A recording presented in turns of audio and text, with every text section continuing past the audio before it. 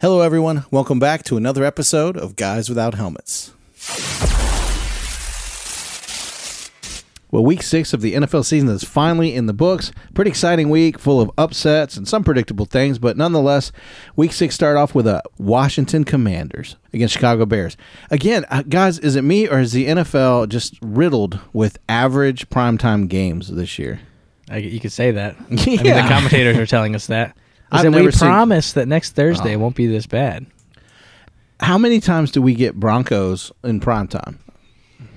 Enough. The good thing about them having all these primetime games now is they don't have any at the end of the year. Oh, my God. But when they might be watchable at the end of the year. I don't know. Yeah, that's the sad part. Well, it's safe to say that we live in the Mid-Atlantic region. Some people call it Washington territory. I refuse to believe that. But Washington was able to eke out a absolute terrible win, 12-7 against Chicago. We're not talking tons about this, Josh. What are your thoughts? You got to feel bad for at least the Bears situation. This is just not a good team. Do we have to feel bad? I mean, relatively. They have no weapons on this team. You have Dante Pettis leading the game in receiving yards with 84. Yeah, I mean, they have talent on Washington, but they have not been able to produce at all with Terry McLaurin this season. We saw Brian Robinson come back. He was the lead back, 60 yards, 1 touchdown in his debut as the starter. Pretty good debut, but Justin Fields led the game in passing, 190 yards, and rushing overall for running backs and the 2 quarterbacks, 88 yards. So it was just a bad game. Justin Fields did his part for the most part. They had drops at the end that could have basically won them the game from Darnell Mooney. And I don't remember the other person, Dante Pettis maybe, but it was just a bad ending for them, and they couldn't get any points. They went for it a lot, didn't convert. I mean, it could have been a blowout for the Bears. It wasn't an easy win for Washington. Yeah, it wasn't an easy game to watch. But Kid, what was your takeaway? It was a lot of running. I think we already said that. Brian Robinson got forced majority of the carries. I think did he have 17 carries or something crazy? 12 or 17? 17. I don't remember, yeah. Bulk of the carries there, and then after the game, Coach Rivera says we want to give Gibson more carries. So it seems like a backfield to avoid there right now for fantasy. Yeah, I think it's just relative to the game, as in Gibson looked really good when he got his touches. He just want to get him more involved, maybe over McKissick or so. Yeah, I think, and now we can talk about it in a little bit, but their quarterback situation, Wentz hurt his finger in this game. It turns out to be more severe than they thought. He's going to miss some games they've announced, so we'll see how this team looks with a different quarterback. Yeah, I was going to ask you right off the bat with that. Is Taylor Heinicke somebody that Coach has wanted all along? It seems like Coach has not been on the Carson Wentz train really at all. He's been critical of him in press conferences. Now he's going to miss, 4 to 6 weeks or something? Yeah, I think it's 4. Ron Rivera had a lot of support for him after that win against Chicago. He basically stormed off after the press conference. But Taylor Heinicke, obviously their starter last year, he's very confident in him going forward, at least the next 4 weeks. If he gets injured, Sam Howell, the rookie, will finally step in. People kind of maybe are rooting for that over Taylor Heinicke. See, I feel like Coach isn't making the right call by going with the rookie over Heinicke. I know the season's not too far gone, but Heinicke's starting. No, I'm saying I want to see the rookie start over him. Well, yeah, but no experience, and Heinicke led this team last year. So yeah, if he gets injured or if he's incredibly bad, then Howell will be coming in. A couple more scores we want to give you. The Baltimore Ravens just keep finding ways to lose. They lose 20-24 to New York at home. I realize New York's a now 4-1 team, 5-1, 5-1 team. But the Ravens again for the third time this year found a way to blow a lead. We're going to talk about that more actually in a later segment. But let me ask you this: your Colts were able to pull it out 34-27 against Jacksonville at home. Let's talk about these games just a little bit. I didn't see tons and tons of life out of the Colts like we've seen in this game. They were definitely more productive here than they have been in any other game. Yeah, Jacksonville played a great game, in my opinion. Trevor Lawrence looked very efficient. He had 2 rushing touchdowns, threw the ball nicely. I think he had a very high percentage. 2 incompletions, I think. Yeah, 2 incompletions. Very great game for Doug Peterson's team. The Colts, they just stuck around instead of going for a field goal to tie it? No, to win. Yeah. Instead of going for a field goal, they decided to take a shot. Matt Ryan looked like old Matt Ryan, and they scored at the last second. So iced the game with Alec Pierce as a touchdown. So they looked a little different than they did. They forced the ball to Deion Jackson, who's their interim running back. Unfortunately, he got injured in this game. Taylor should be back next week, but they looked really good with the backup running back, which is surprising. Their team actually looked better. I don't know what to think of that, but it was just all around okay for the Colts, I guess. Yeah, and I think Matt Ryan had, 58 or 60 attempts in this game, and he had a pretty good game. He had around 400 yards, 390, I think, and 3 touchdowns. He played very well. This was the best game that he's had on the Colts, at least. We just know that this is an easy secondary to beat up against in the Jacksonville Jaguars going forward, and he had a great game. So they really relied on Matt Ryan with Jonathan Taylor being out, and they get a harder matchup in the Titans, presumably, next week.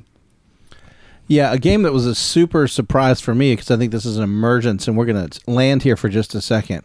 Zappy's able to put up phenomenal numbers in a New England win over the Browns, 38-15. Listen, dare I remind people, the Browns do not have their starting quarterback, their franchise quarterback.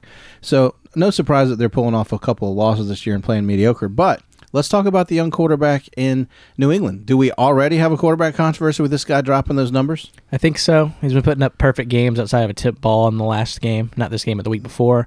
He came in for Brian Hoyer interim and took the Packers to overtime. He's looked great. Yeah. There's no way around it. I mean, last year in college, he put up 72 touchdowns and broke the college record for touchdowns as a quarterback. 72, which is insane, at Western Kentucky. Before that, he played for a small division school. So his upside's really unlimited. We don't know how good he is. We haven't really seen much of him. 1 year of Division I college. So the ceiling is the roof, as they say.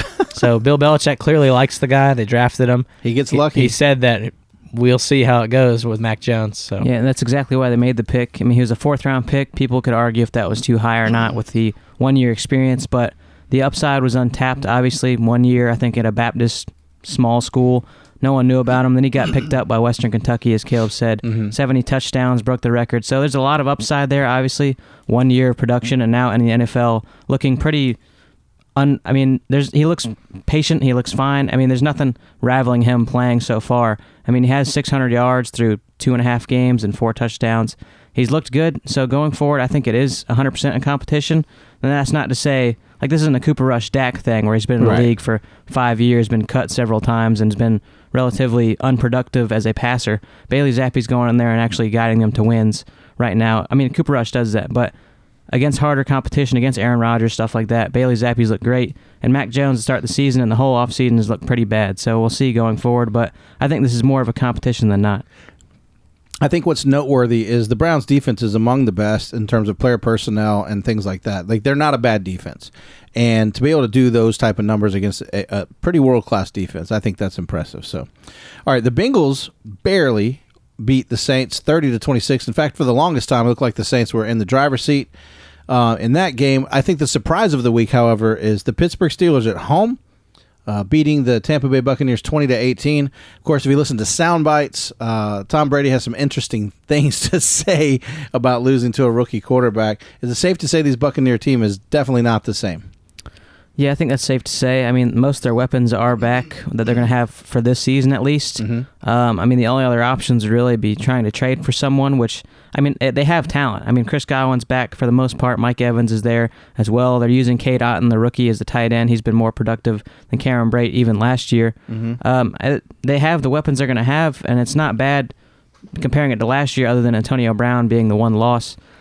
This is as good as their offense is going to be. They're just getting pressured a ton. We know they've had backup offensive linemen since week 1. It's just been bad for them on offense. And on defense, they're allowing plays that a veteran defense shouldn't be allowing, like the touchdown that Najee Harris had. He basically dumped it off to the left with no one even near him, and he scored, as well as the Chase Claypool play against or with Mitchell Trubisky in at quarterback. They're just allowing plays that they shouldn't have. It's not that the defense is playing bad, because every game they're allowing very little points, but their offense just hasn't been able to do anything to sustain how good the defense has been playing. Yeah, I guess the other question is, what did Pittsburgh do right this time? Kenny Pickett left the game with a concussion protocol, went to Trubisky, he was able to hold out, but a lot of the damage was done earlier in the game. So, yeah, this is definitely a wait and see. A couple more games from the 1 o'clock time frame. I'll give you the last 3. San Francisco goes to Atlanta. They lose to the Falcons 14-28. That's a surprise. Of course, the Jets, right now, are the media's favorite, 27-10 over Green Bay. And Minnesota took care of business against Miami without Tua, 24-16. Those are the 1 o'clock games. The Jets, these are media darlings right now. I mean, they've got everybody putting them way up high. Caleb's shaking his head. High up on that the old power rankings. But, Caleb, you're shaking your head. It's the Jets still. I get it, but why are you shaking your head? Yeah, it's everyone but their quarterback. He had 100 yards in this game. No passing touchdown. It was all on the ground. Braxton Berrios rushing touchdown. Breece Hall rushing touchdown. It's not their quarterback. I'd hate to see them stick with this guy another year when they could draft someone in this draft or maybe get a free agent. Maybe Lamar Jackson becomes available. But I just think that if they keep this guy, then it's going to hurt their team more than help. I know they look great everywhere else except for quarterback. So This guy being Zach Wilson. yeah. I mean, this team, as you said, has been very good overall, other than Zach Wilson. We know he had 110 passing yards in this game, and the game before he had 80 yards to every receiver on his team, other than the one dump off to Breece Hall. So he's not been passing a ton. He hasn't had a passing touchdown either in either one of these two wins. I mean, you look at who they played. They played against Kenny Pickett / Mitchell Trubisky. Right. Was that the game? I think so. Or maybe it was just Mitch Trubisky. Either way, not a great quarterback play there. Skylar Thompson, and then this week, Aaron Rodgers and the Packers offense. I mean, their best game was against the Bears, but beyond that, they've scored 7, 14, and 27 against Bailey Zappi, and then 10 against the Jets, and losing to the Giants week before. They have not been a good team. We can't really consider them to be a great team either going forward. So I think there's a little bit of context there. The Jets overall are playing very good, but if you're looking at sustaining against great teams, quarterbacks have to step up. I'm not trying to hate on Zach Wilson at all, but 200 passing yards essentially over the last 2 games with no touchdowns is not going to sustain against good passing teams. Yeah, and I think, looking over those last slate of games, we expect more out of an Aaron Rodgers-led team. He's just not able to get it done by himself. He needs more help to get some wins, I think, there. Minnesota being able to take care of business without Tua. Again, no surprise. That offense looks good. Certainly a different team with a new head coach. Yeah, and they also let the Dolphins stick around for way too long. I mean, they had a score at the end, I believe, to Adam Thielen. Mm-hmm. Or no, it was a 50-yard touchdown from Dalvin Cook. It was a very close game for the most part. I mean, the Dolphins had Skylar Thompson, who came out there initially and was playing very well, keeping it close. I mean, for the first 25 minutes or so, Minnesota didn't even do anything. There was no points on the board from them. But Skylar Thompson getting an injury to his thumb made Teddy Bridgewater come in. He had turnovers immediately and really put the Vikings in the lead going forward. But it was not at all a great game for the Vikings despite the score. Another not at all good game when your own team chooses you to basically kicks you off the team mid-game. It's not a good day for the Carolina Panthers. What's going on in Carolina? They lost, no surprise again, 1-5 to the LA Rams, 24-10. But what's the story there? Yeah, they, as we all know, fired Matt Rule last week during the week. Was it right after the game last week? Yeah, I think it was Monday. It's pretty rough. They're just trying to figure it out. It looks like they're obviously rebuilding. They have to. They already said that they will trade their stars, Christian McCaffrey, for 2 first-round picks and more. Well, I don't think they're going to get that. That's like saying Kevin Durant's for trade in the NBA. Like, obviously he's for trade, but no one's going to pay up for him. But, yeah, Robbie Anderson and the coach do not get along. The wide receivers coach does not like him. And Steve Wilkes basically said, get out. So he left. I think at halftime he was gone, and then they traded him to the Arizona Cardinals, we find out this week. So that's great for the Cardinals. Really? Because Hollywood is out for 6 weeks minimum with an ankle injury, a fractured ankle. So he plays similar to him, the deep threat. So I think I'm a fan of Robbie Anderson. I think he's a good player. Y'all, I mean, come on. He's had Sam Darnold, Baker Mayfield, and P.J. Walker. He doesn't really have any help. Admittingly, it's hard to gauge his talent with those clowns. I think he's a solid receiver. I think there's a reason that the Cardinals won him. But I think this game, the Rams, with so many injuries to their offensive line, looked better than they have all year. Allen Robinson gotten involved, obviously, and then Darrell Henderson looks to be the guy now that Cam Akers is gone. There's a lot of drama this week. Yeah, Cam Akers was officially off the team as far as the starting lineup, so we don't know if they're trying. They said they're trying to deal him, but we don't know what's going to happen with that situation. Yeah, I mean, I think Steve Wilkes comes in, doesn't like Robbie Anderson. He trades him back to his former team. The biggest thing for this is a rebuilding roster, presumably in the Panthers. They signed Robbie Anderson to a bigger contract than people would probably wanted on the Panthers side, so they traded him away, basically just removing the contract from that rebuilding roster. But this is as expected, I think, for the Rams. They could have played better overall. I mean, it was the Panthers, so it was kind of a layup game with everything that was happening and Baker Mayfield being out. But Panthers passing game non-existent with P.J. Walker. They brought Jacob Eason in off of the bench to maybe help out this passing game. I think P.J. Walker got banged up a little bit, but this passing game is non-existent. Christian McCaffrey has some big plays here and there, but it's not enough to give them anything or even in field goal range for the most part in any of these games so far. So if they trade McCaffrey, this is very much so a bottom 3 team in the league with what's happening right now. So, Yeah, a game I think we're all getting more and more surprised. Not that we're believing. I'm going to ask you this question, but twofold. The tale of two cities here. One, Seattle and Geno just keep putting some games together. He's putting up some decent looking drives. He looks like an all-pro quarterback at this point. You know how I feel about Kyler Murray. Seahawks win 19-9. Lots going on. We're going to talk a little bit more about the Cardinals as we get into our buy or sell. So just a little tease there. But what's going on? Is Seattle as good as we think they are, and are the Cardinals as bad as they look? Both. I think the Seahawks are better than what everyone essentially has assumed was this team's going to be, but I just don't think that they're that great of a team. I know that Geno Smith has been playing very good. If the season ended today, he's one of the top MVP candidates going forward or at the end of the year. But right now, I just don't think it's going to be sustainable. They've been overly efficient for consecutive weeks now, I think 3 weeks. It's been pretty crazy, actually, just how efficient they have been. This Cardinals team is a very beatable team. They're not even 500 at this point. I don't know why they decided to give that large extension to Cliff Kingsbury. We'll see what happens. They were a much better team. I think they were undefeated to start the season for like 8 games last year with DeAndre Hopkins. So maybe this is a much better team with Hopkins. This is just a bad team. They're a good team the past couple of years, and it looks like a bigger matchup than it is, but they haven't been able to do anything. They've essentially been putting up 0 points in the first half of every single game. So they've just been a bad team. Yeah, I think they've had 2 games this year without a touchdown scored. So I think it's 100% on the coach. I don't think Kyler Murray is that bad. I don't think your arm just magically dies out. I think that their play calling is trash. I've been saying that for 2 years. I think that they're fraudulent. I think they need to either trade Kyler Murray and help his career or just fire Cliff Kingsbury, which they're going to be taking a cap hit. Well, it's not cap hit, but they're going to lose money as a franchise, lose money. Firing their coach in the middle of this massive contract.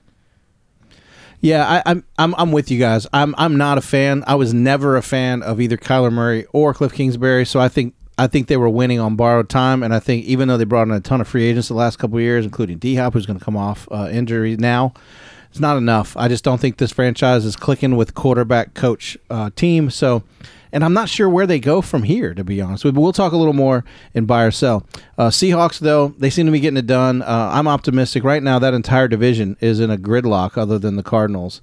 And it's anybody's ballgame, as we said it would be starting the season. A game I don't want to spend a lot of time with because you guys get upset sometimes with Bills Mafia overreacting about their team. And look, they haven't won much, so it's nice to. I get it. We'd probably feel the same way if Dallas suddenly started winning. But I'm surprised Kansas City lost at home. They lose 24-20 to Buffalo, but I'm not surprised at how this game went at all. This is exactly what I expected this game to look like, and I just didn't know. Flip a coin at the end. Both these teams are very well matched. They've played each other a few times now. I think this is a flipper coin, every time they play. So what do you guys think about that matchup? I think that the Chiefs' offense is nowhere near as powered as the Bills. They have way more weapons, I think, as far as wide receivers. I mean, Travis Kelce obviously is a weapon. I just think that Josh Allen's a way better running back than what the Chiefs have. If you got what I said there, it's funny, right? Yeah. I think that Kelce's obviously better than Dawson Knox, but they have 2 receivers in Buffalo that you can't cover both of them at the same time. That's a problem. We saw Gabe Davis. He broke a long touchdown in this game. Really hard to cover their offense, especially with Josh Allen being so mobile. So I think that Kansas City is the better team all around, but I think the Bills have a way better offense. So it's going to be a coin flip for every team that plays the Bills this year. Yeah, I think the Bills have a much better passing offense, at least with the players that they have, and Diggs, Davis, Knox. Now that they're getting Isaiah McKenzie and Shakir involved, there's a much better passing team than the Chiefs, especially with, you said, it's basically just Travis Kelce, and occasionally, maybe every 3 games so far, Juju Smith-Schuster. Yeah. But the Bills are the best offense in the league as of now, and I think the Chiefs, I think they're a much better coach team, in my opinion. I think the Chiefs roster is trash on offense, looking at it. Other than a handful of offensive linemen, Patrick Mahomes and Travis Kelce, they're really just getting it done in the passing game with just Travis Kelce. So I think this is, I don't know. I don't think Sean McDermott's going to be able to sustain this team all the way to the end. I just think that they're going to be the best regular season team every single year until they're not. Yeah, I think, again, these 2 teams, honestly, love both the quarterbacks. They get better and better. You're right. Bills have more firepower. This is still going to be a matchup, I think, for this coming decade, all going well. The final Sunday night game, or the Sunday night game, I should say, was Dallas and the Eagles. No surprise, the Eagles are soaring 26-17. I said last week that I had the Cowboys as an upset, primarily because their defense has been holding teams to less than 20 points.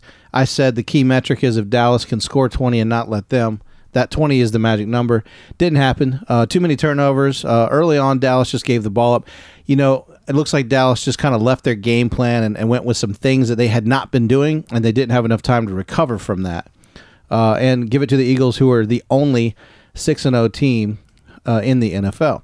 All right, final game was, again, here we go, guys, with this. The Broncos. Haven't they been on primetime pretty much every week of the season so far, for the most part? Every week except for one, I think. Painful double overtime. Tale of two cities for Russell. Russ looks great first half, second half, and overtimes looks absolutely terrible. Justin Herbert off to a slow start. Not great for primetime games in the NFL this year, but the Chargers are able to win 19-16. All in all, there were a lot of good games. The 1 o'clock hour is by far the best games I think that we've seen all year long. What do y'all think? They're nodding quietly as they're pondering. I don't know. I think the Thursday have been miserable. They Mondays have been better. I think because of the commentating crew, Aikman and Buck are way better than the other guys. No, I agree. Other guys are very monotone. It's easy not to kind of doze off while you're watching. And I think, is this Al Michaels' last year? It should be. Did he announce it as his last year? I don't think he has. Well, if he didn't, he should be. He's getting awfully bored with these games. Let me just run you down real quick so we can jump inside the stats. Again, the AFC North is still up for grabs. Everybody's 3-3 and 2-4, so very much up for grabs. Likewise, the AFC South as well, with the Titans 3-2, Colts 3-2-1, and Jacksonville and Tennessee behind. It's still too early, but right now the Chargers and the Chiefs, with the Chiefs being on top of the West at 4-2. And this is a surprise, guys, but it's still kind of lumped together. Right now, the AFC East has the Bills at 5-1, Jets at 4-2, and the other two teams at 3-3, with a very hot Bailey Zappi and, of course, Tua Tagovailoa coming back next week. All in all, the Bills are number one. If you move over to the NFC, and again, a couple no surprises. Your Eagles are 6-0. Giants are 5-1 as they lead the NFC East. And in the North, Green Bay has now fallen 2 games behind the Vikings early. We're not going to talk about the other two teams there as usual because they're kind of falling off already. Still got time. Surprise in the South, the Buccaneers are 3-3 with the Falcons at 3-3 and the Saints nipping right there at 2-4. And as we said, other than the Cardinals at 2-4, everybody in the NFC West is 3-3 with the 49ers currently having the advantage. So very early, we've learned exactly what we learn every year. The early wins, hard to tell if they're validated or not. And now as things are starting to turn around, teams aren't going to be, like the Vikings aren't as bad as they played this past week. But that said, we only have one undefeated team. The Eagles, they deserve it. We've said it last week, guys. I still echo this. I think the Giants are marginally better coached this year. I think the Cowboys obviously have a much better defense. And I think the Eagles have an easy schedule and should ride that all the way to the championship for the East. That said, I think once they get challenged, and I don't know who's going to do it. I believe a first or second round playoff. I think once they're finally challenged, we don't know who this team is. Who's challenging them? They blew out the Vikings. The Bucs look terrible. The Rams and Niners are beatable. There's no one really to challenge them. No, I don't disagree. I mean, the NFC will not produce a Super Bowl winner this year. I mean, 100%. It's the Bills or Chiefs to win. Period. I mean, that's the way it starts. That's the way I think it's going to finish. If the Bills and Chiefs, one of the two of them, if that's not the AFC Championship game and they're not fighting for a Super Bowl win, I don't know the NFL then, because I don't see anybody right now, week 6, that's going to step up in the NFC and dominate. Listen, I'm not a hater. I'll give credit where they're due. The Eagles are a good football team, but I don't have anything to measure them with yet, and that's all I'm saying. And I want to. I mean, I wish that, look, they played well against us, but in fairness, Dallas gave a lot of turnovers that they have not been doing, and that's not typical of our type of play. So no excuses. Eagles are 6-0. Kudos to them. Well, each week we like to look inside the stats. We just dive a little bit deeper and look at who is currently leading in statistical categories. Josh, you want to jump inside the stats? Yep, we're going to start off with the stat leaders of every position so far in the season. We're going to start off with the quarterbacks. Josh Allen has 1,980. Matt Ryan, 1,765. Pat Mahomes, 1,736. And Justin Herbert, 17-16. Tom Brady, 16-52. Still holding on there. It's a shame because some of these quarterbacks have had some rough weeks, and the numbers could be high. Yeah. Touchdown leaders, Josh Allen and Pat Mahomes both have 17. Relatively big jump here. Lamar Jackson with 13. Joe Burrow, 12. Jared Goff, 11. And then two guys tied at 6, Carson Wentz and Justin Herbert with 10. Rushing leaders, we have Nick Chubb, 649. Saquon Barkley, 616. They look like they're going to be the top 2 for the rest of the year, more than likely. They've separated themselves from now. Josh Jacobs with 490. Miles Sanders, 485. Lamar Jackson, 451. Lamar Jackson. He's the quarterback, yo. Yeah, he always holds on around top 5, usually 6 the last couple of years. Receiving leaders, Tyreek Hill with 701. Surely going to have 1,000 yards this year. Stephon Diggs, 656. Justin Jefferson, 654. Cooper Kupp, 607. Jalen Waddle, 533. Interesting to still see 2 Dolphins in the top 5 despite their starting quarterback being out for the last few games. We'll go to the defense. Zaire Franklin for the Colts with 66. Roquan Smith with 66. They've been the top 2 guys. Yep, tackle leaders. Not linebackers, tackles. Well, no, defensive linebackers. We're talking tackles. Yeah. Jordan Brooks, 65. C.J. Mosley, 62. Cole Holcomb, 60. We're going to the sacks. Alex Highsmith, Steelers. He decided since T.J. Watt's out, he'll lead the league in sacks. Von Miller with 6. Khalil Mack with 6. Crosby and Judon with 6 as well. Going to the interception leader, Jordan Poyer has been there the whole year. He has 4. I don't even know if he's playing. I can't remember. I think he's been out. But he's had 4. Tariq Woolen has had 4 in a row. He has 4 now. Darius Slay, Von Bell, Eddie Jackson with 3. We're going to hop off of those stats. Yeah, it's crazy as you're going to your next one. You look at all those guys that had 6 sacks already this year, because we know 20 is Superman, right? Mm-hmm. And that's a benchmark I know guys want to get at. But we have a handful at 5. Like, there's a ton of guys that are getting pressure this year. Yep. Yeah, I think, let's see, there's Matthew Judon at 5, but there's also Nick Bosa, Rashawn Gary, Micah Parsons, Zaire Smith. That's a lot. Zadarius Smith and Bradley Chubb all have 6 too. So there's 10 guys with essentially a 5 or more. I have one more that is not a part of that, but the Ravens are now 12-0 against NFC teams with Lamar Jackson. This week they play an NFC team, so presumably they will win. Yeah, unless they have the lead. Well, yeah. We'll talk about that later. That's been terrible this year, but... Well, very good. We appreciate you going inside the stats. Each week we like to look at the NFL schedule, and we like to give you our locks of the week. And in fact, we're going to do that right now. Guys, you know, it's easy sometimes because when you have a 7-point deficit, that's Vegas pretty much saying they're going to win, guys. And it doesn't always happen that way.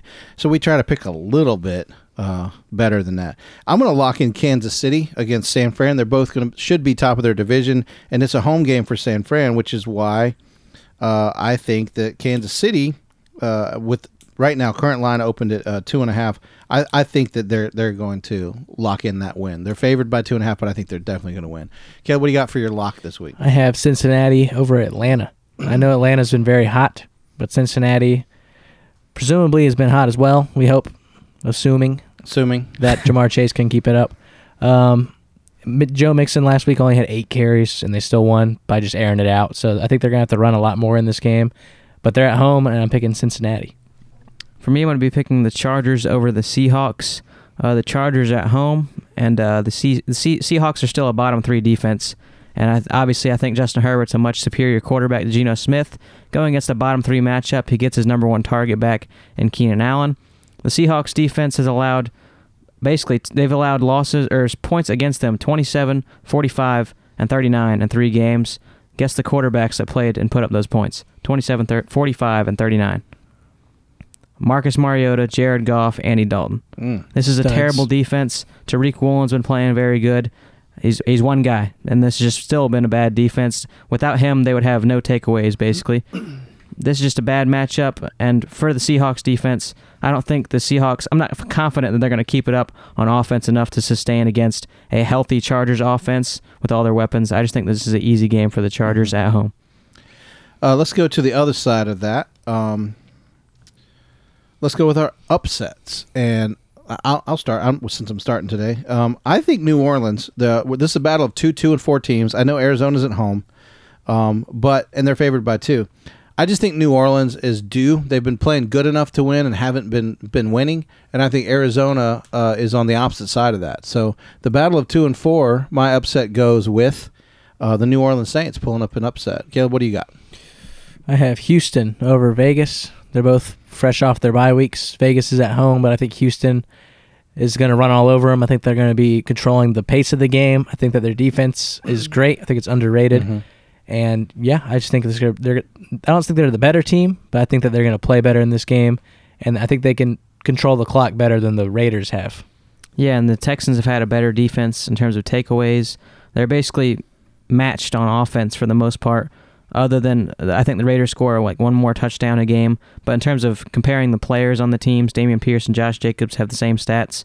Devontae Adams is the only difference on the team when you compare the wide receivers. Nico Collins leading the team there. For me, I'm going to be picking the Colts over the Titans. This has been a traditionally split matchup through the two head coaches' careers, Mike Vrabel and Frank Reich. But I think this is just a much better team, as crazy as that sounds to say, for the Colts. Matt Ryan's second in passing this year behind Josh Allen. He's been putting up yards. Presumably, they just need to get the points. And with Jonathan Taylor coming back, Nyheim Hines coming back, and I think them finally figuring out their answer at left tackle, I think this is a much better matchup for the Colts. Ryan Tannehill's had games under 200 yards in basically 4 out of the 5 games that they played. This is just not great for them. They haven't been productive. They lost to the Giants at home. I don't think home advantage really means much for the Titans right now, especially with the news that they're going to be getting a new stadium or whatnot. But I just think this is a better matchup for the Colts. They have more weapons across the board. I think it's just a much better defense as well. Well, let's move into hot takes. You guys, again, the joke is I'm terrible at hot takes. I got a good one. I got a good hot take. I know you guys can't wait. My hot take, Josh, you've locked in the Chargers to cover 6.5 at home and beat Seattle. We've said that Seattle's playing a better breed of football than we thought they would, and they're probably, at least for real, what we see is what we get. Hot take, Geno will outperform Justin on the football field this week. Justin's had some slow starts. I think Geno has better statistical numbers. He puts up better numbers than my guy Herbert. Huh? Okay. It's spicy. I have a hotter one. Oh, let's go. Colts, Titans. Okay. Derrick Henry, more rushing yards than Matt Ryan passing, and Jonathan Taylor, more rushing yards than Ryan Tannehill passing. So each of the respective Pro Bowl caliber running backs. More rushing yards than the quarterbacks will pass. Then they will out. Yeah, okay. That's hot. That's probably not going to happen. That's but Tabasco it could hot. happen because 2 of the best runners in the league. The point is, We'll it's see. not supposed to happen. I get it. It has to be hot. Okay, yours is spicy. Mine was pretty good. I mean, mine are usually bad. Mine's pretty good. Yeah, but Geno's been doing this. He's not been out throwing Justin Herbert. Come on. Yeah, he has. I mean, not on Last the reg. 3 weeks. Well, okay. So You're writing them thanks off, for man. diminishing my hot take. I was proud of that. I thought about it all day. I don't have a spicy one. I think the Chargers are going to be the highest scoring team of the week. That's very me hot take-ish. They can do it. Yeah. Yeah, I know. That's how I am. That's how I do my hot takes. I just think they're going to blow out the Seahawks. Yeah. I hope it's a ball game, y'all. I hope we're watching. What is this, a 4:00 game? So this is not going to. I love, by the way, if you don't, they don't pay us to say this. Go out and get NFL Red Zone. It's the best thing happening. You get to watch 7 hours of uninterrupted action as it goes through the pipe. He is an amazing play caller. Scott Hansen. Yeah, Yeah. you're going to say man. No, I don't know if y'all saw on Instagram, but he actually put out like his. Apparently, he eats breakfast. Is like he's even though he's in there at lunchtime, he eats breakfast. Apparently, is his thing. For luncher, all 3 together. Yeah, I mean, and he was going over it, and I was all in, bro. I mean, I love this guy. I wish we could hang out. I wish we could get him on the podcast. Sadly, not going to happen. Not going to happen. We're gonna add him on Instagram and just see what we can do. Like, we're just gonna hit him up and see if he call in. I doubt it. I know we can dream. That's not a hot take. That's a pure pipe dream. But yeah, he does a fantastic job. Red Zone's the way to go. I can't watch regular football now because all the hype from the 7 hours of Unstoppable. You're missing too much if you're watching one game. Yeah, you got to watch it like Yeah, it's changed things, bro. It's definitely gone are the days of flipping back between your two local broadcast channels just to catch the action. That's for College Game Day when you go to the next channel and it's another commercial. You know what we call NFL fans call that? College Lame Day. Oh, yeah? Yeah, I don't want to get crucified by our fans that like college because there's a lot of people that listen to this that are also, we like college football, y'all. You don't have to write us or call us or any of those things. We like college football. All right, we're going to move into our educated guest segment. These are waiver wire players that you might want to keep your eyes on, not your regular players. How many do you have for us this week, Caleb? 4. 4. Give us number 4. Number 4, he is Jawan Johnson, tight end for the Saints. Okay. I know we have some bye weeks this week. We have, I believe, Tyler Higbee out, Dawson Knox out, a couple other guys out that you would be starting.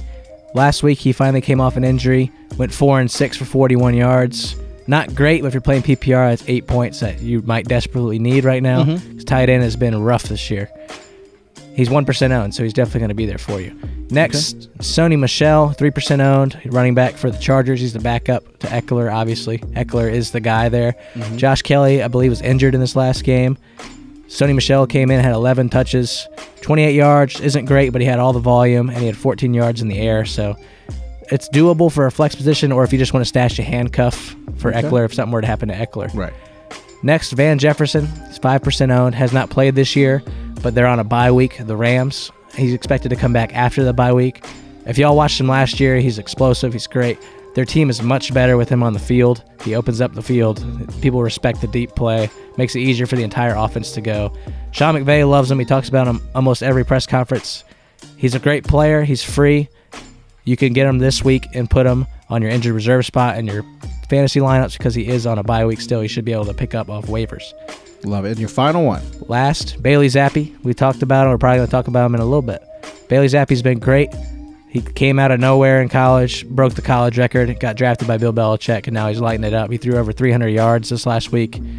He's been winning. He's undefeated. I know it's funny to say. Undefeated as a rookie, 3 starts. He does play the Bears, though. They don't let people throw on him. So Okay. I think he keeps the job, though. So if you are desperate for a quarterback, especially with these bye weeks coming up, Bailey Zappi's your guy. Is 2% owned. You see that trade I threw you, right? Yeah, I see it. Okay. You got to help me out, man. I made you a deal you can't refuse. A 4 for 2. I'm trading y'all's way. Caleb, thank you for the educated guesses. Yeah, Bailey Zappi. Keep him on your radar for sure. Hey, one of my favorite segments we do is one called Buy or Sell. It's very simple. This week, the guys, actually this season, the guys have not had an opportunity to read over these before I hit them with it. So you're getting some off-the-cuff reactions, guys. So let's jump right into the first one. And this is just, again, for listeners who are hearing for the first time, buy or sell. I make a statement. The guys simply tell me if they believe it or not by saying they will buy or they will sell the statement. Statement number 1, Cliff Kingsbury, not calling the plays makes the Arizona offense better. You buying or selling? Oh, man. There That's a it tough is. one. There's a long pause. It's a tough one. Is it really a tough one? I mean, he is the offensive coordinator there as well. He got hired because of his offensive savvy, and yet we read that he is giving up offensive play calling responsibilities. Yeah, but to who? It already feels like they're playing backyard football. Like, it's already bad. What else is there to do? There can't be anywhere to go but up. I mean, you give the offense to Kyler Murray and you let him run it, no huddle. You let him do his thing. I mean, this is terrible. Is that what's really going to happen, you think? He's the head coach. He's the offensive coordinator. I don't know what they're going to do. They're going to get. So the offense gets better, buying or selling? I would say yes. You're buying, Caleb. I'll buy. Wow. Because they look so stale right now. They have Jeff Rodgers. He's their assistant head coach. Okay. He's had 21 years experience as a coach. He's a special teams coach right now. They have one of the better special teams in the league. He's been calling plays for there's a whole list of teams he's been on, but right. He's been calling plays for some teams, and he runs their special teams fully. I think he'll be more creative than what we're seeing right now, especially with all these weapons. We have, when James Conner's in, a brutish running back. He runs heavy. They have Rondale Moore, who they could put in the backfield and make some trick plays with. They have DeAndre Hopkins. They have Zach Ertz. They had Hollywood before he got hurt. But they've had those guys all year. Are you confident that he's doing it, or is he right? Is Josh potentially right? And of course, he's winging it by saying that they might let Kyler call some of his own plays. He won a Heisman doing that. Why not? That college and pro doesn't. I know it doesn't translate. So is the guy play calling, or is Kyler doing his own? I don't think Kyler's doing his own. Okay. Yeah, I don't know. We find If out. Kyler was doing his own, he'd be running himself a lot more. Really? Would he? I mean, that's what they did last year. I remember he ran every single game a ton up until the Packers game when he rolled his ankle or whatnot. Right. Then he just magically win stopped running games the last when year he and a half scrambles. or whatever. We've said a long time ago that Cliff Kingsbury is not the guy that shouldn't have never been given this. He had a losing record in college. They need to change something because obviously the offense isn't working how it is. I know they're way better with DeAndre Hopkins. They haven't had their lead backs. Right. They've only had Eno Benjamin, who's been on the team, the only veteran on the team that's healthy in the running back position. They're still trying to figure out Trey McBride into this offense. It's just all up in the air right now, and they haven't been scoring points in the first half at all. Yeah. Their offense has been much better when they're scrambling around trying to get points at the end of the game.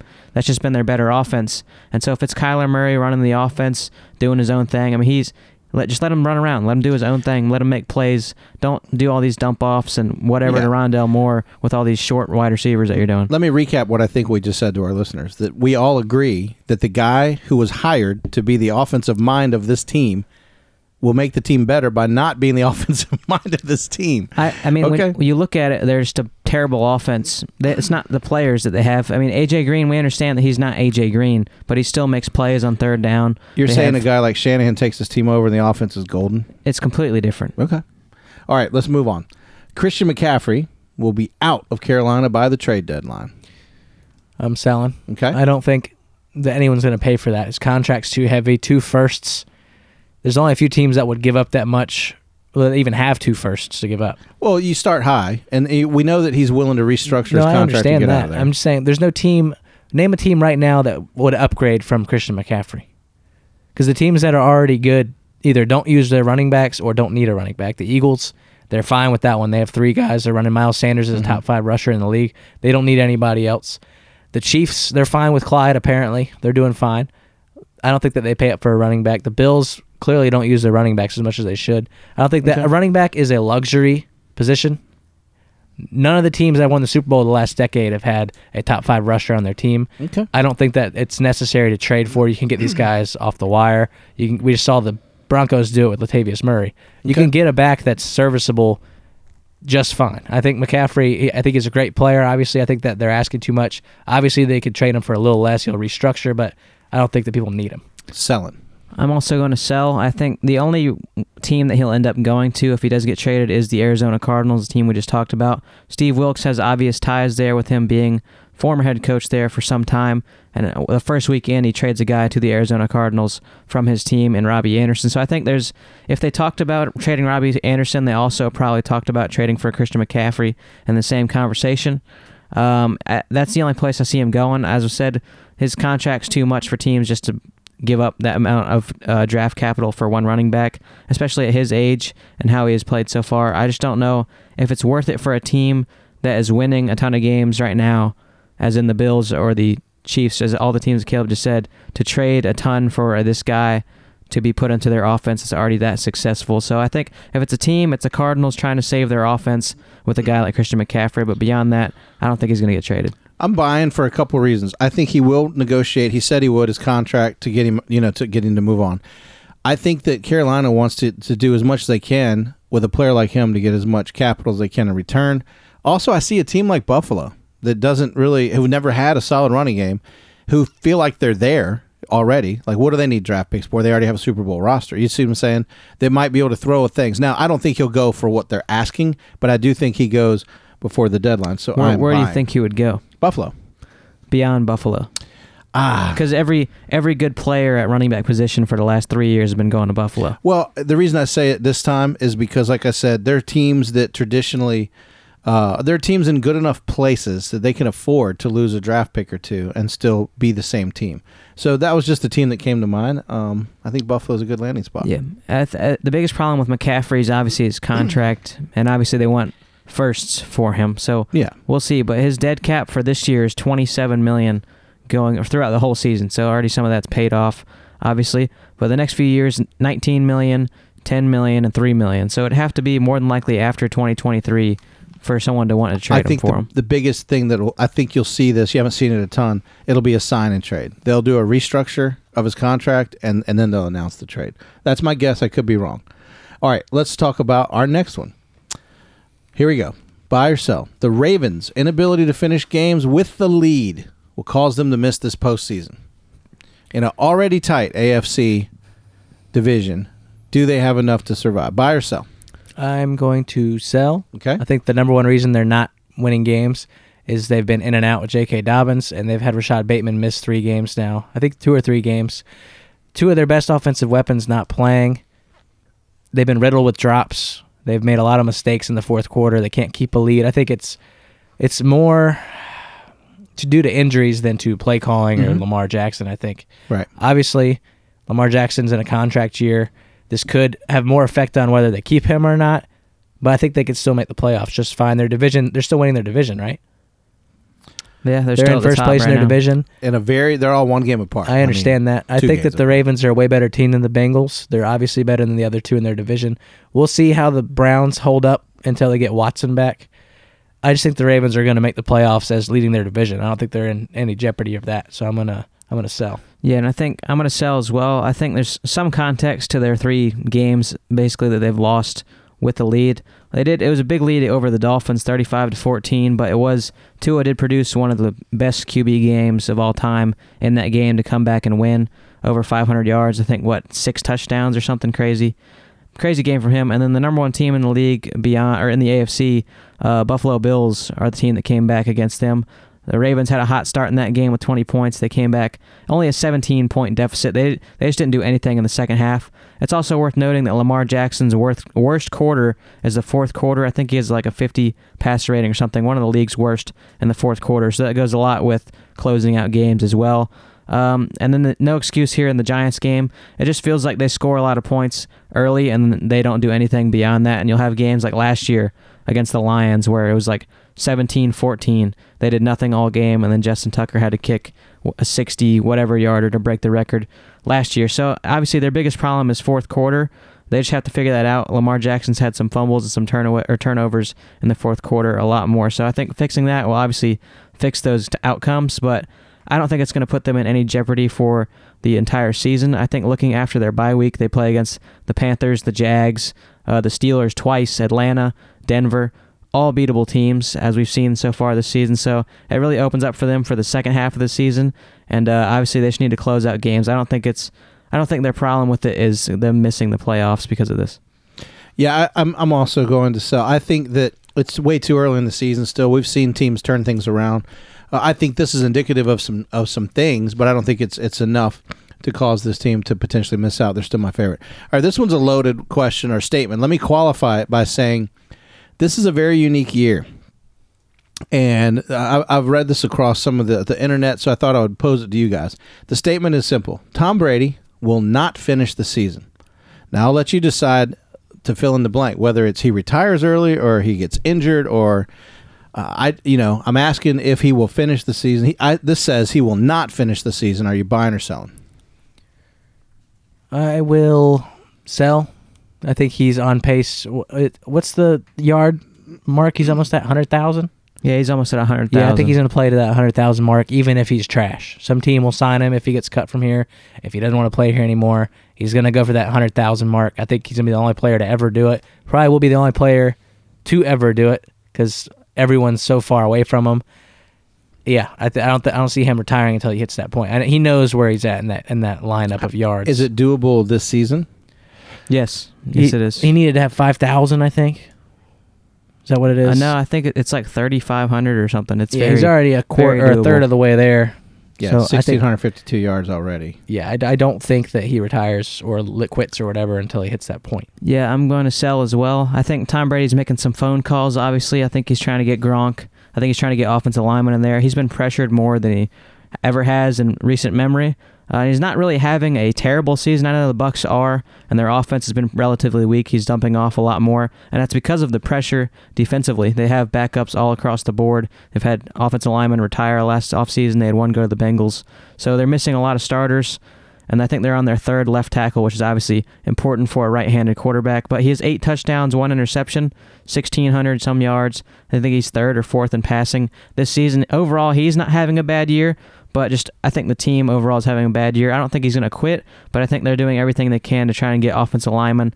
And potentially Gronk back. I know Gronk said he's done, but it would be cool for them to both retire and go in the Hall of Fame the same year as well. So maybe they do something like that. I think he's going to be making calls, but I don't think he quits during the year. They're still going to take over this division. They're not going to lose the division to the Falcons. They're not going to lose the division to the Saints or the Panthers, who are already basically out of playoff race so far. Okay. I don't know. They're going to fix it. I just don't think it's going to be pretty, and I don't think he's going to quit out on the season either.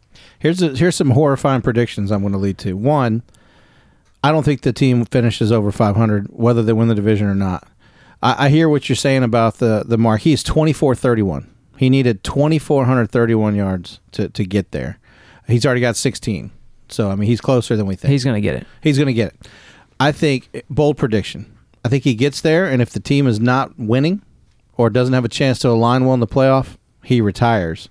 I don't know. I think right now, I'm surprised, to be honest. And we don't talk a lot about character in personal life, and I don't want to start now. Super surprised that he's going through the things personally that he seems to be going through. Again, I don't want to dive into that. And even when he made the statement screaming at his teammates last week that he didn't leave his wife and kids, that's what he said, his words. I should have played the soundbite, to lose to rookie, basically, and he dropped some F-bombs about, Kenny Pickett. And I get that. Like, I understand he's an emotional player. To me, he's different this time. Like, I've been a critic of Tom Brady's attitude over the years, and I became a fan these last couple of years. But this version of Tom Brady, a lot of people think is not who he typically likes to be. So I don't know. I don't know. I'm buying. All right, here's the last one. A little off the cuff, but I wanted to get some feedback on this one because this guy is actually tearing up all of the feeds that we're reading lately. Troy Aikman should be held accountable for his take off the dresses comment. Now, let me qualify this, all right? If you haven't heard, he said it live, and he's getting roasted by all kinds of people, and there's some people with support, so I'm asking your opinion. The comment he made was, my hope is the competition committee looks at this in the next meetings, and, we take the dresses off. It's too much. Now, he said this, a Hall of Fame quarterback who is believed to have about 7 concussions during his career, and what he is saying, I want to qualify it for our listeners who may have missed it, is he thinks that the way that they're pampering quarterbacks is too much, okay? So there's the qualifying factor. Now, are you buying or selling? He should be held accountable for his statements. Let's take the dresses off. I'm selling. Who cares? He's a commentator. He's not writing laws or rules for the league. I love that perspective. I love that perspective. Well, apparently the social media and Twitter feeds care because it's blowing up everywhere. That's why I think it's silly. I think if you're a quarterback, you're going to get hurt. Right. You're going to get hit. You're signing up for it. You're playing your whole life. You know what it is. Mm-hmm. Why are we going to let people that don't play the game control how the game is? I think the irony is we're in a very CP world, PC, politically correct. And on top of that, you have a guy that contrasts this by saying he's had 7+ concussions. So if anyone you would think would be really hard. Brett Favre's had 1 million. He doesn't care. And I think that until now. Yeah, that plays to the player's mentality that like he's a guy who's had a ton of concussions that's saying, hey, it's too much. Like, let these guys play football. Josh, buying or selling? Yeah, I didn't hear the quote or anything like that during the game, mainly because they're talking the entire game and they talk about nothing. I mean, during the broadcast, you'll hear Troy Aikman say that this is his favorite player ever about 5 times through every single game. So I didn't hear it. I mean, I think there's definitely other ways that you could have said it. I mean, there's any other way you could say what he's talking about in this game beyond that. So if people are really mad about that, I don't know. I think it's a silly thing to be arguing over, and obviously could have said any other thing to describe what he's talking about. But I've heard many times in the course of pro football commentators say, things like, this type of statement, not so much take the dresses off, but that we can't play with all the rules that keep restricting this. And there was one time, a year or two ago, they're talking about getting rid of kickoffs or punts because it was too much. And I agree. There's a lot of is there more concussions this year than usual, or has it just been elevated because of the way that Tua went down? I think so. I mean, they're making it.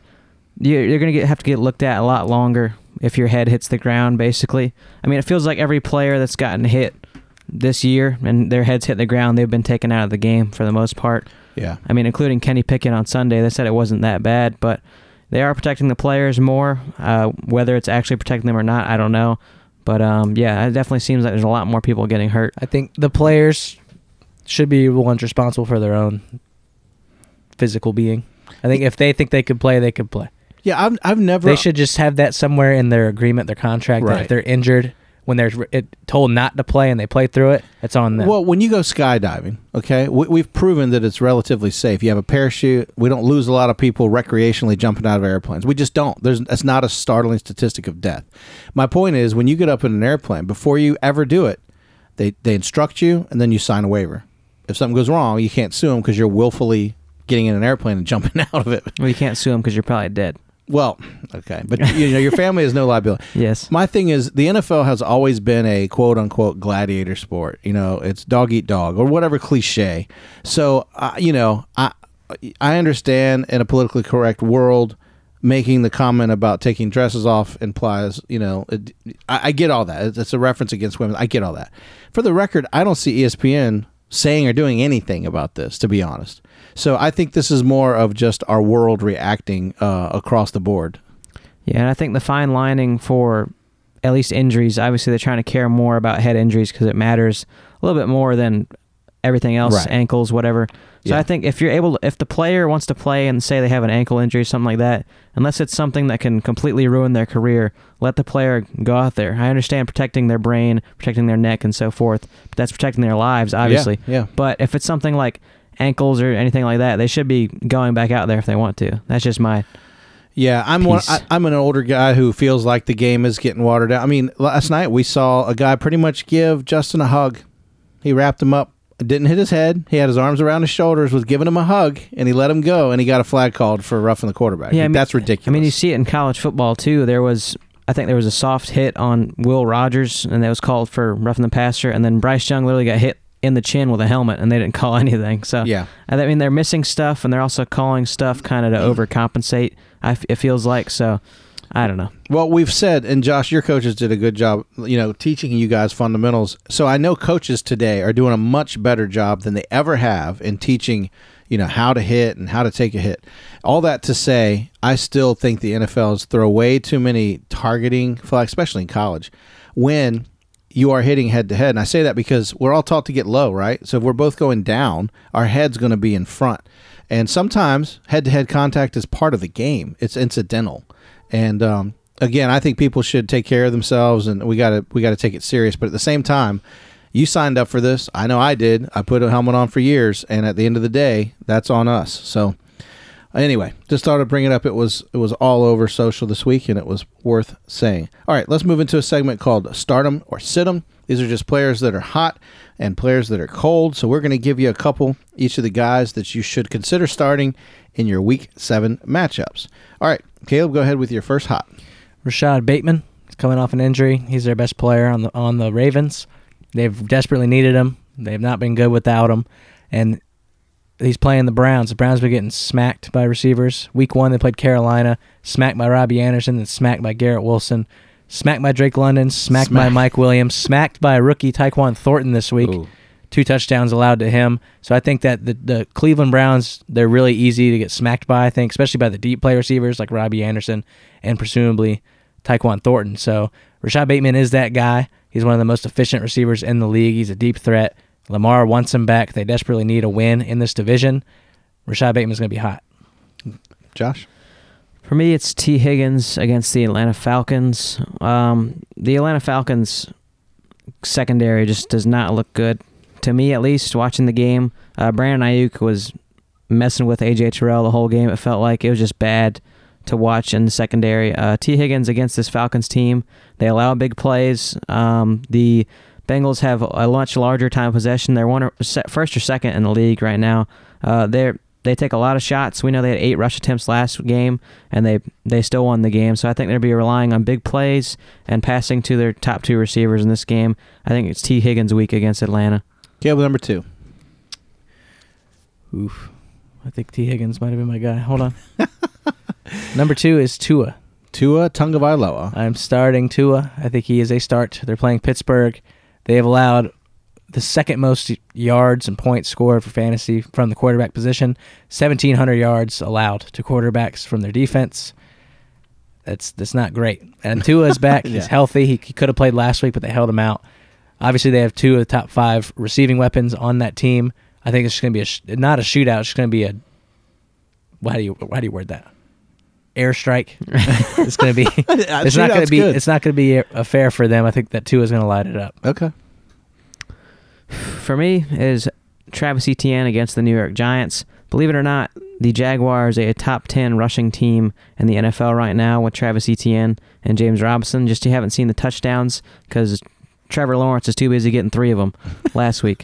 The Giants have no takeaways this year. Basically, they have 1 interception. It's been a pretty terrible turnover game for them and defensively. They haven't been a high sack team either.